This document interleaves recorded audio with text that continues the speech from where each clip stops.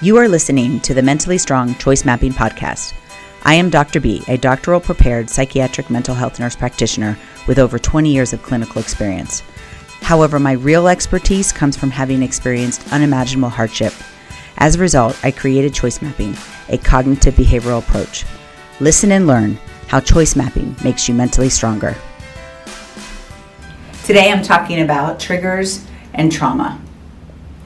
I'm Dr. B, psychiatric nurse practitioner with over 20 years of clinical experience, and I created choice mapping for you. I truly believe that choice mapping makes you mentally stronger. We produce these videos about twice a week around topics of mental strength, how to be mentally strong. And I want to connect today with people who have experienced trauma.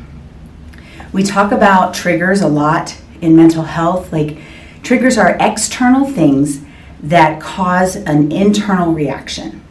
Well, if you have experienced trauma and the external world does not feel safe, that creates this emotional response inside of you. And I want to try to teach you how to organize that and not allow those external triggers to cause such turmoil.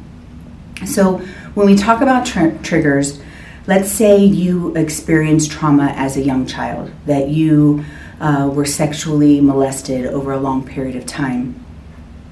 And that actually creates a core belief about yourself. And for example, someone may believe that they're not good enough, right? They were molested since they were a young child. That person continued to be a part of their life. They were forced to, kind of embrace that as normal. And that person taught them that they weren't good enough over and over again, right? And this could be extreme trauma of like sexual molestation over time, but it could just be, not to minimize, but like long-term emotional abuse in early childhood, constantly being told that you're not good enough, right? And then maybe you make some choices. You marry someone who, again, tells you over and over again that you're not good enough. And then you start to believe, you probably believe this as the early child, that you're not good enough. And as you start to work on yourself and get stronger and believe in yourself as an adult, you start to process some of that trauma. It's not easy. But then dealing with the external triggers. So for example, right now there's a lot of horrible evil in the news of human trafficking and sexual abuse of children over long periods of time, rich people getting away with it, children, 20-something children being found in human trafficking rings. Like, this is what is being brought up on the news.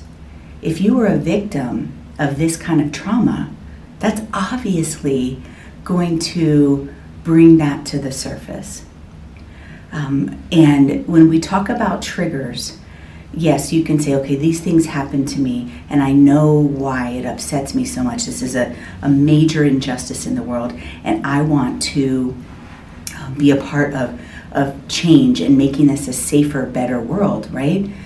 But what happens is sometimes in this internal emotional turmoil is that these core beliefs that you're not good enough kind of stop you from being empowered and knowing that you're safe and empowered to try to make this a safer place for other people and other children. And so what I want to encourage you to do is to be able to kind of identify and organize. And this is what we do in choice mapping. And this is why we separate the trauma. Trauma you have to process and you have to grieve, but it's super hard to move on because trauma affects all the other areas that we help you identify, right? And so when something triggers you from the outside, like these things on the news, what actually happens is these buttons of your negative core beliefs about yourself get pushed, right? And so instead of feeling empowered to kind of fight this injustice and be a part of the change, maybe you feel like you're not good enough. Maybe you feel like you're a bad person. Maybe, I don't know what your core belief is. I don't know what that trauma did to you on the inside, but helping you identify what that is and stop believing it will help you to not have that internal emotional reaction that happens from these external triggers. Like, yes, this is a horrible injustice.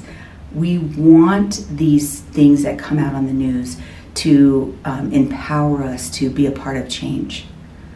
But if you've experienced this trauma and you have these horrible core beliefs about yourself, sometimes it makes you feel paralyzed. Again, you're not good enough to help and make a change, and that feel hopeless and helpless. And that's what we don't want. We want to help you separate, identify, and organize with the choice mapping, and be able to, put those injustices in a different category and be a part of change at the same time of working on yourself and knowing that you are good enough, that you are a good person. Thank you for listening. If you would like more information about choice mapping, visit our website, www.mentallystrong.com. And remember, choice mapping makes you mentally stronger.